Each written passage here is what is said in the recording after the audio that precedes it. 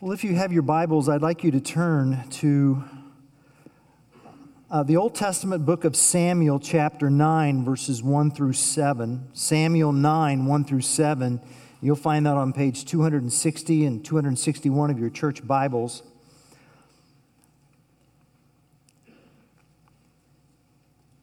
It is an Old Testament illustration of our New Testament text, which deals with these words, kindness and goodness.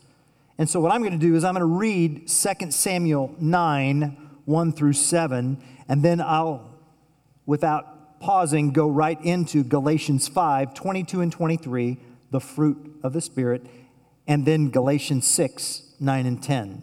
And I want you to pay attention for the words kindness and goodness as I'm reading this text in both the Old and New Testaments. And David said, "Is there still anyone left of the house of Saul, that I may show him kindness for Jonathan's sake?" Now there was a servant in the house of Saul whose name was Ziba, and they called him to David. And the king said to him, "Are you Ziba?" And he said, "I am your servant." And the king said, "Is there not still someone of the house of Saul, that I may show the kindness of God to him?" Ziba said to the king, "There is still a son of Jonathan. He is crippled in his feet." The king said to him, "Where is he?" And Ziba said to the king, "He is in the house of Machir, the son of Ammiel, at Lodebar." Then King David sent and brought him from the house of Machir, the son of Ammiel, at Lodebar. And Mephibosheth, the son of Jonathan, son of Saul, came to David and fell on his face and paid homage. And David said, "Mephibosheth." And he answered, "Behold, I am your servant." And David said to him, "Do not fear, for I will show you kindness for the sake of your father Jonathan, and I will restore to you all the land of Saul your father, and you shall eat at my table always." For the fruit of the Spirit is love, joy, peace, patience, kindness, goodness, faithfulness, gentleness, self-control. Against such things there is no law. And those who belong to Christ Jesus have crucified the flesh with its passions and desires. And let us not grow weary of doing good, for in due season we will reap if we do not give up. So then, as we have opportunity, let us do good to everyone, and especially to those who are of the household of faith. This is God's word.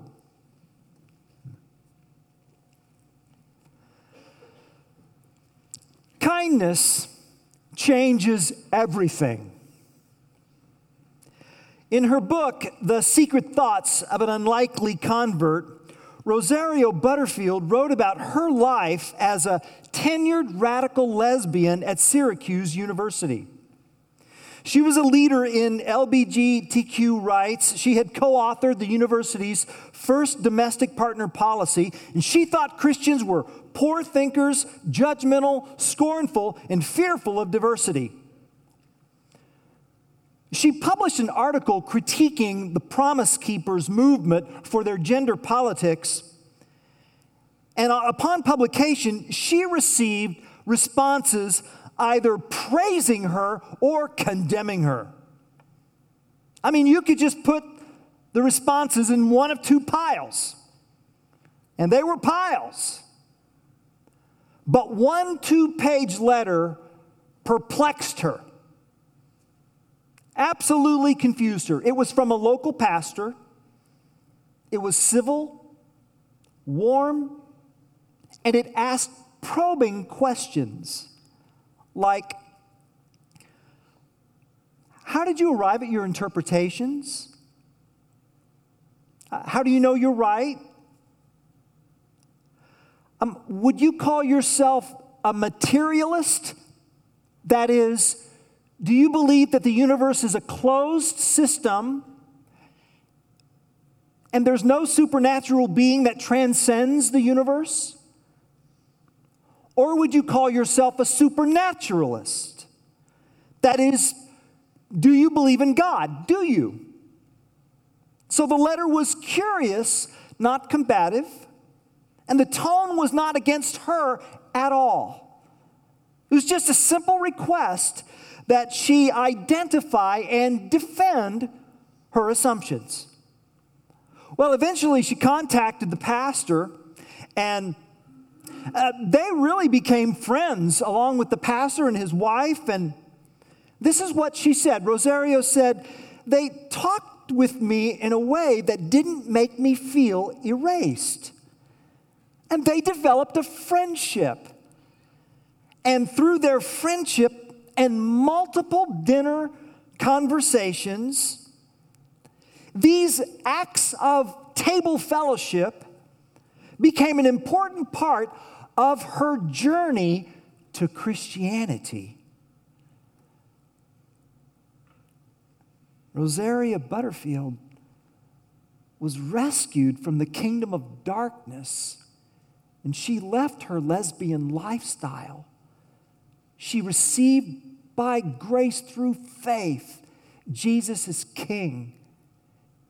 He changed her heart, adopted her into his kingdom.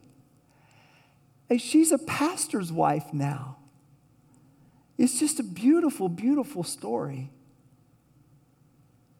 But it started with a letter. She said, it was the kindest letter of opposition I'd ever received. Kindness. For the fruit of the Spirit is love, joy, peace, patience, kindness, goodness. I want to talk about kindness and goodness today. Kindness and goodness remind us that the Spirit's fruit is ninefold. Paul's not talking about 9 different fruits. He's talking about a singular fruit that displays itself with traits and characteristics that reveal the very life of Christ in the lives of his people. And kindness and goodness, don't we need kindness and goodness in our world today? It just seems like that we live in a culture of bullying or oppressive domination or top-down abusiveness. And the idea of kindness just doesn't seem to be very valuable in our world. And I see this as an opportunity for us to stand out as the people who belong to Christ.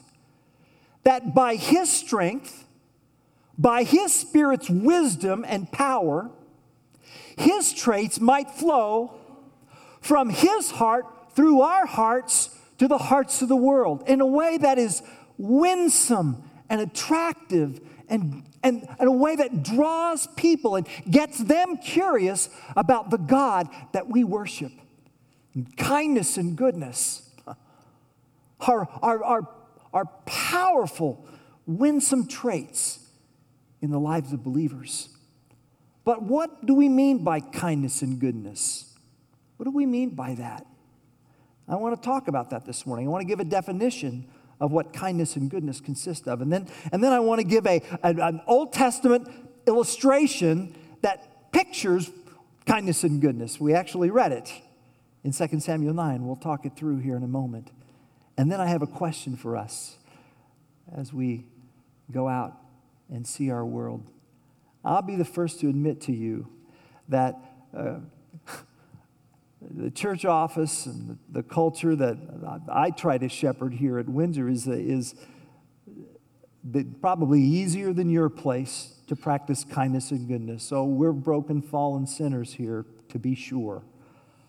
But I want to try to encourage us all here that as you go out into the world that you occupy in your jobs and in your relationships, that you would know that you're not alone, that the Spirit's presence is flowing in and through you to be a blessing to others. And this is especially important as we consider our theme for the next 2 years, the simple commission, becoming disciples who make disciples for the glory of Christ.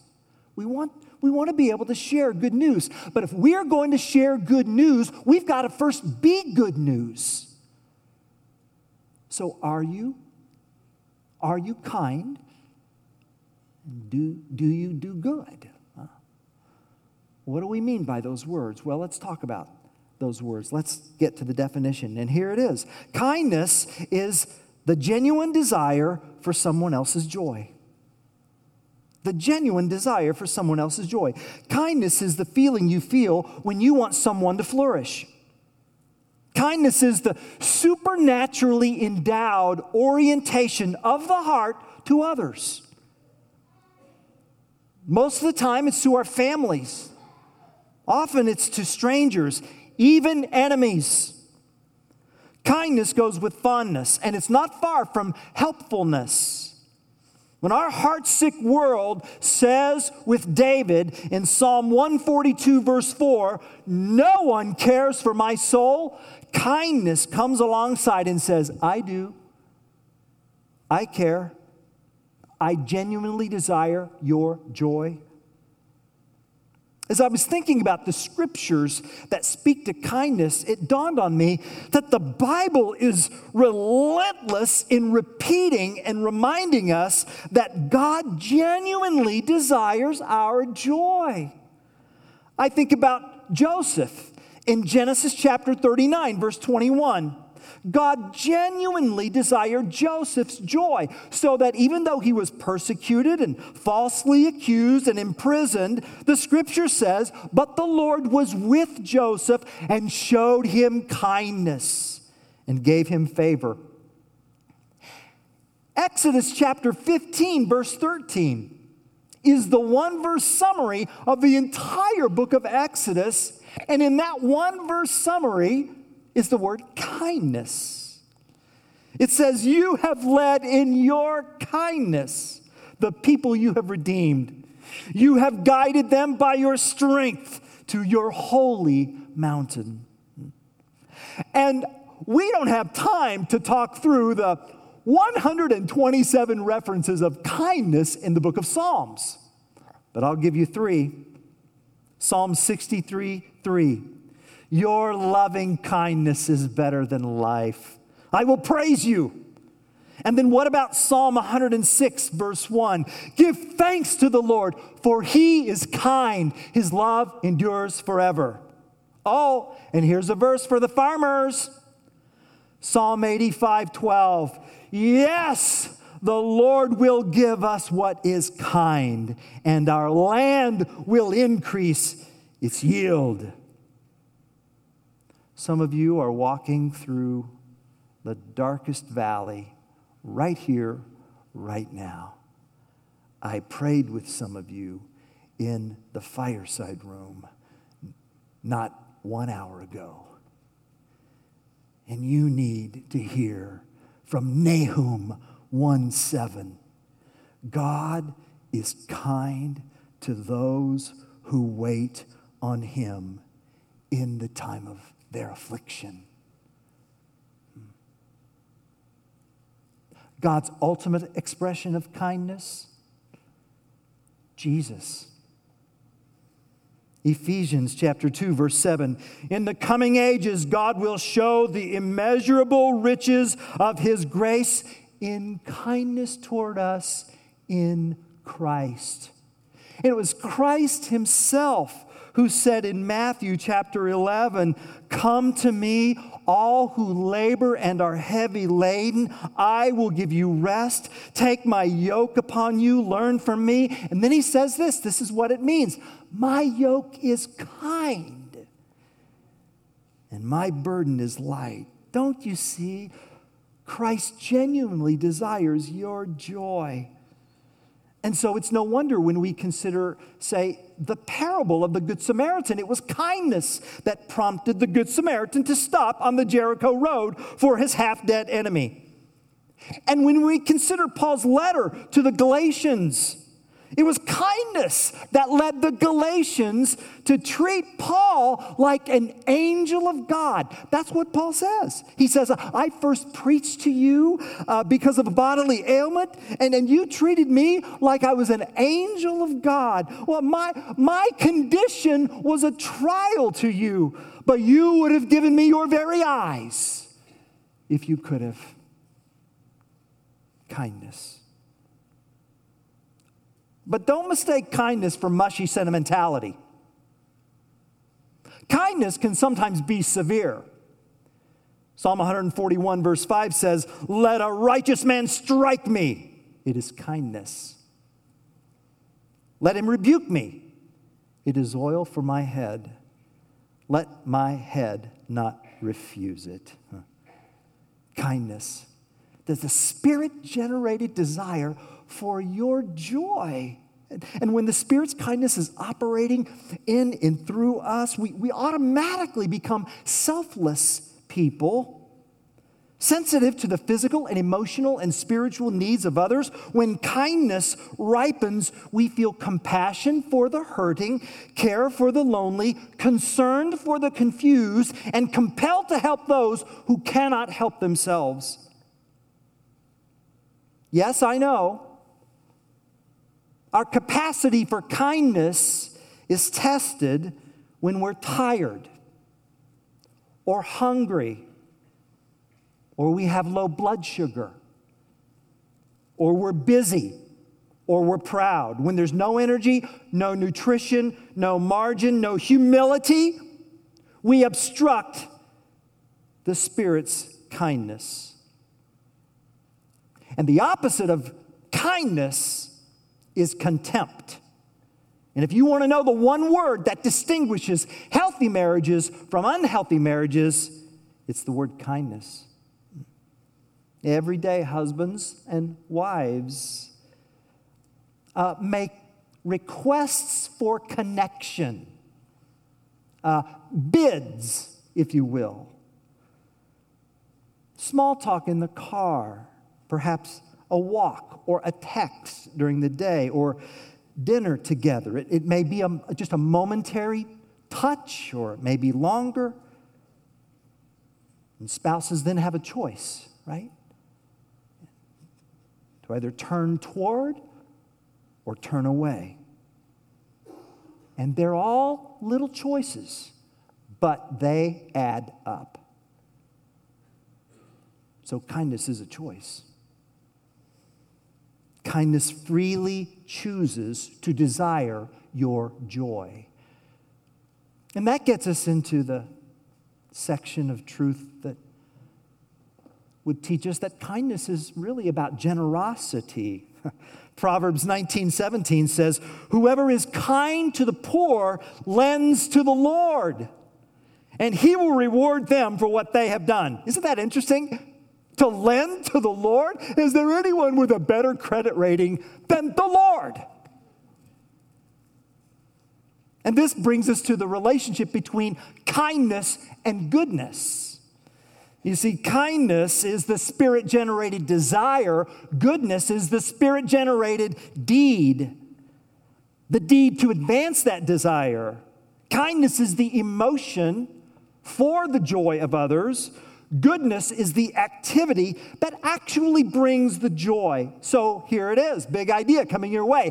Goodness is kindness in action. Goodness is kindness in action. And it's as simple as a pleasant word, or a caring smile, or a note, or a ride home. Most of the time, though, kindness is going to cost. It's one-way love. There's no payback. And it's probably, not probably, it will definitely be at an inconvenient time. A surprise.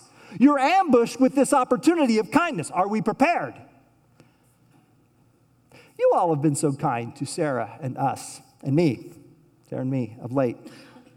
At our reception, there was a huge box of just cards of kindness and goodness. And then some of those cards were, there's gift cards to this movie, and go have this meal here and go there. And then we got several to Panera. Thank you, Lord. And so Sarah and I, we had dinner the other night, and I brought my Panera cards. And so we had, it's a wonderful salad, and one of those fancy herbal teas, and it was really, really good. And there was more left over on the card. It was just awesome. Kind, good. So I stuck the cards in kind of my cup holder in my car. And I'm driving here and there throughout the week, and I'm thinking to myself, I'm going to enjoy a cinnamon roll. It's going to be really good. Put that thing in the microwave for about 20 seconds, 20 seconds, actually 17 seconds. Have some coffee with it. Oh, it's going to be great. There it is. That's the opportunity I'm going to take right there. I had to have my prescription refilled, and so I'm going to pull up to the drugstore, and I'm there in my car. And there's the kiosk on my left. I'm on the outside lane. And I'm waiting. And I'm waiting. And I pull out my phone, check my emails. And while I'm waiting, looking at the email, all of a sudden,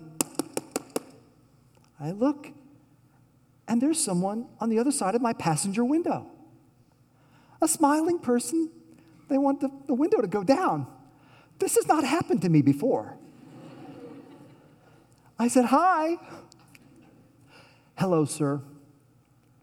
I was wondering if it would be possible if I could have just $10 so that I could stay in a hotel room tonight. I know of no hotel room that I would recommend for $10. So I said, "Well, I really don't have money to give you." And then I glanced down at my cup holder. Oh, come on! You gotta be kidding me! Really? Now, I don't know how the Holy Spirit speaks to you. For some of you, he uses really flowery, churchy-like language. "Oh, brother so-and-so, let us now part with thine possession, which actually came from mine own hands," etc., etc. I don't know, but here's how the Holy Spirit spoke to me. "Fork it over. Now."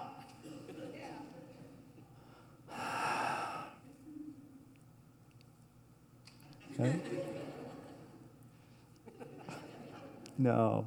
I said, I know you have a good meal with this, and I really do want you to have it. I really did want them to have it. But there it is. There it is. Kindness and goodness. Kindness and goodness. Kindness is goodness in action. And opportunities come to those who are prepared. Well, that's the definition. Now, glance at your Bibles at this passage of Scripture that we looked at in 2 Samuel chapter 9, because it's a beautiful picture of this definition. Goodness is kindness in action. In 2 Samuel chapter 9, King David has secured the throne. He is the second king of Israel. He followed King Saul, who did not fully follow God. Saul's son, Jonathan, was heir to the throne. Jonathan and David were best friends. best friends. But David had been anointed by God through the prophet Samuel to be the next king. So that was going to happen. Jonathan's only request to David was that if he were to die, that David not kill off his family line. Well, in fact, both Saul and Jonathan did die in a battle against the Philistines, and David ruled. And in 2 Samuel chapter 9, verse 1, David remembered his promise to Jonathan. And that's what's behind the question in verse 1.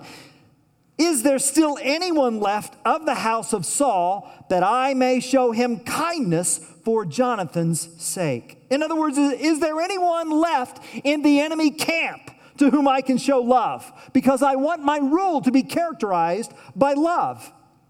So David summons Saul's former chief servant to the throne, a guy by the name of Ziba. And Ziba says, yes, there is still someone. There is a son of Jonathan, verse 3. He is crippled in his feet. Now, there's no name that's given. We don't see the name till verse 6. Up to this point in the narrative, there's no name. So there's no name, there's no identity. That's how marginalized he is. Disabled and disposable. Well, where is he, David asks. Ziba says, well, he's in the village of Lodebar. Lodebar, where's Lodebar? Well, let's take a look. So the bottom star is Jerusalem. The red star above is Lodebar, out and away. About 10 miles or so southeast of the Sea of Galilee. Lodebar means no pasture. So it's not exactly prime farmland. Outside the city limits of Jerusalem, outside the boundaries of the worshiping community. Someone has to care for him, so he's a dependent. David says, summon him. So troops from the king arrive at the no pasture village. They don't get much traffic. What's this? A knock on the door. The troops arrive. The door opens. The king points to the man on the mat, him. Now it's been 5 verses. We still don't know his name. That's significant. So the son of David's best friend, the grandson of David's former adversary, is summoned to the palace. Back then, that could only mean one thing: execution. When he finally gets before the throne, he hobbles and he falls to his face. David cries out in verse 6, Mephibosheth. Mephibosheth. It's the first word out of his mouth. So he's not anonymous. He's not a nameless exile. He's not even in the subgroup called victim. He is a person. He's an individual, not a disability. And by the way, according to 1 Chronicles 8:34, his real name was Meribbaal. Meribbaal, meaning the Lord defends my case. But when he was 5 years old, according to 2 Samuel 4, a nurse that was taking care of him scooped him up and fled for safety. When news of Jonathan's death came, she dropped him, he fell, and that's how he became disabled. And that's when someone named him Mephibosheth, a name that means shame. Shame. In verse 6, the first words out of Mephibosheth's mouth, I am your servant. He thinks he's going to die. And David assures him in verse 7, do not be afraid.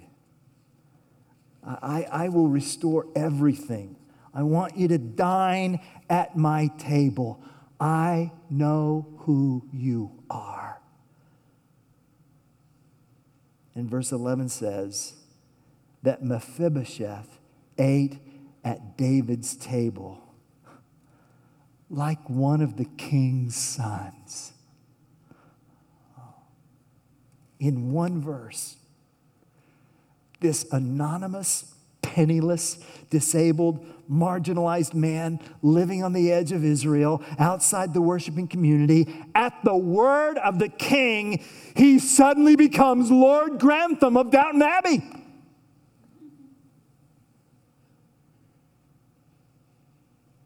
And Ziba, he becomes Mr. Carson. 15 sons and 20 servants of his own. David told Ziba, you're going to run this place, and I expect a prophet. You're going to report to Mephibosheth, but he's going to be staying with me.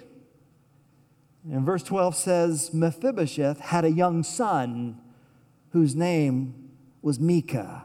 Don't you see how extraordinarily kind and good David is? It's not simply an act of charity to a disabled person who poses no threat to the crown.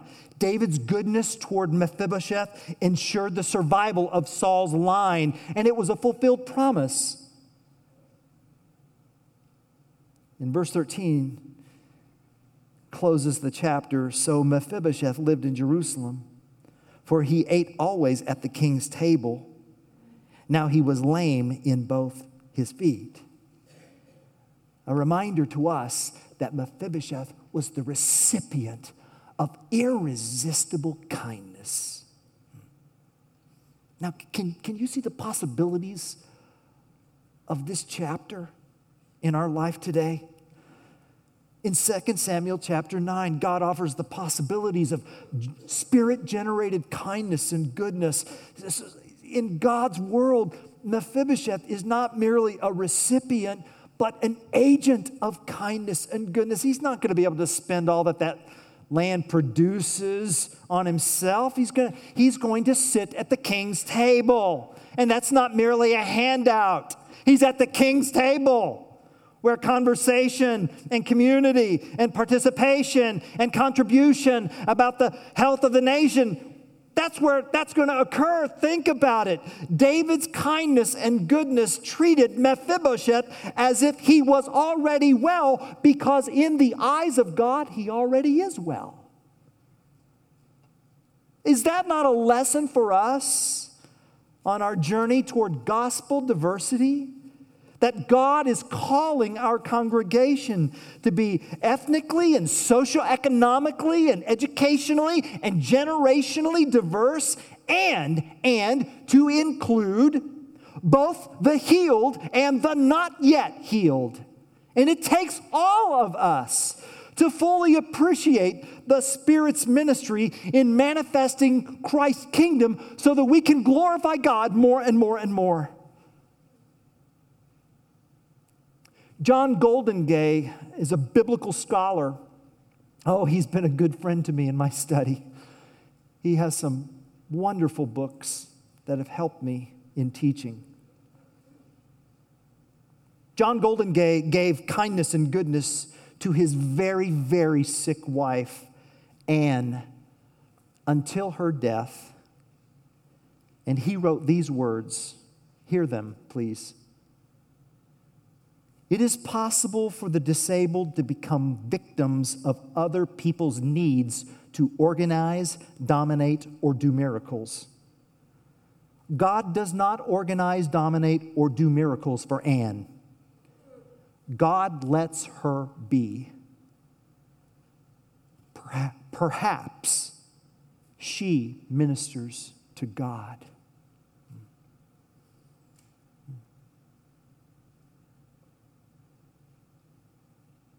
Definition: goodness is kindness in action. Illustration: David and Mephibosheth. And now the question. It's really the question that began this chapter in 2 Samuel 9:1. It's a simple one. To whom can I show kindness? To whom can I show kindness? Is there anyone left that I may show kindness? Wouldn't it be great to do what David did? Wouldn't it? Well, here's how. You want to know how? Here's how. The way you become David is to first admit that you are Mephibosheth. We all are Mephibosheth. Disabled by sin, inherited by the fall of Adam and Eve. And the law has summoned us before the King of Kings. And we cannot run, and we cannot hide, and we cannot stand, and we cannot fight. And we know our guilt and failure before a holy God. And yet, when brought before his throne, his righteous throne, his white, hot, holy throne, to our amazement, Jesus, the King of Kings and the Lord of hosts, says, Randall, I know your name. I do not want you to be afraid.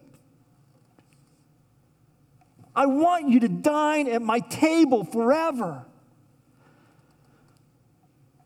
like one of the king's sons. Is that not what we read in Galatians 3:26? For in Christ you all are sons and daughters of God through faith. Is this not what we've heard from Titus 3:4 and 5? But when the goodness and loving kindness of God our Savior appeared, he saved us, not because of righteous things we had done, but because of his mercy. We have been carried to the table of the King. And now, as his royal sons and daughters, we who have received goodness and kindness, we've now been commissioned to share it. And that's why Paul said in Galatians chapter 6, verses 9 and 10, let us not grow weary in doing good.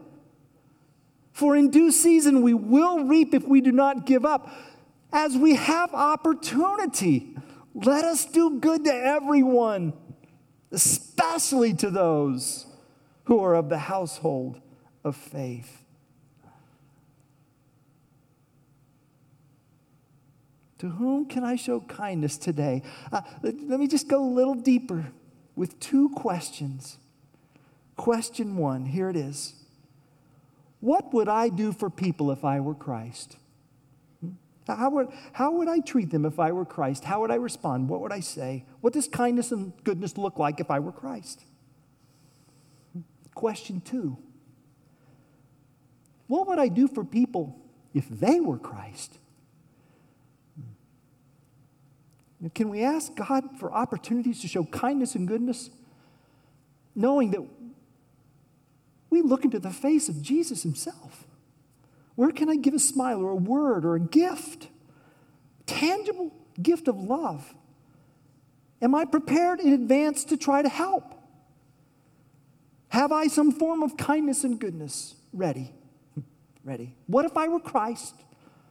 What if they were Christ? Goodness is kindness in action.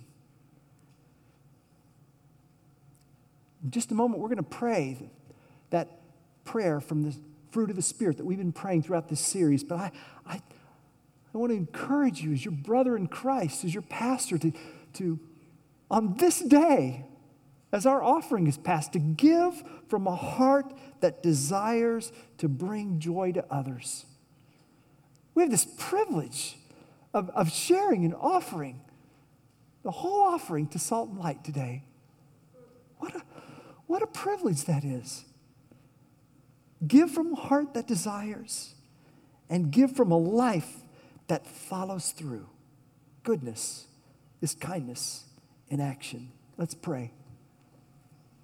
Heavenly Father, we pray that this day we may live in your presence and please you more and more. Lord Jesus, we pray that this day we may take up our cross and follow you. Holy Spirit, we pray that this day you will fill us with yourself and cause your fruit to ripen in our lives. Love, joy, peace, patience, kindness, goodness, faithfulness, gentleness, and self-control. And the church said, Amen.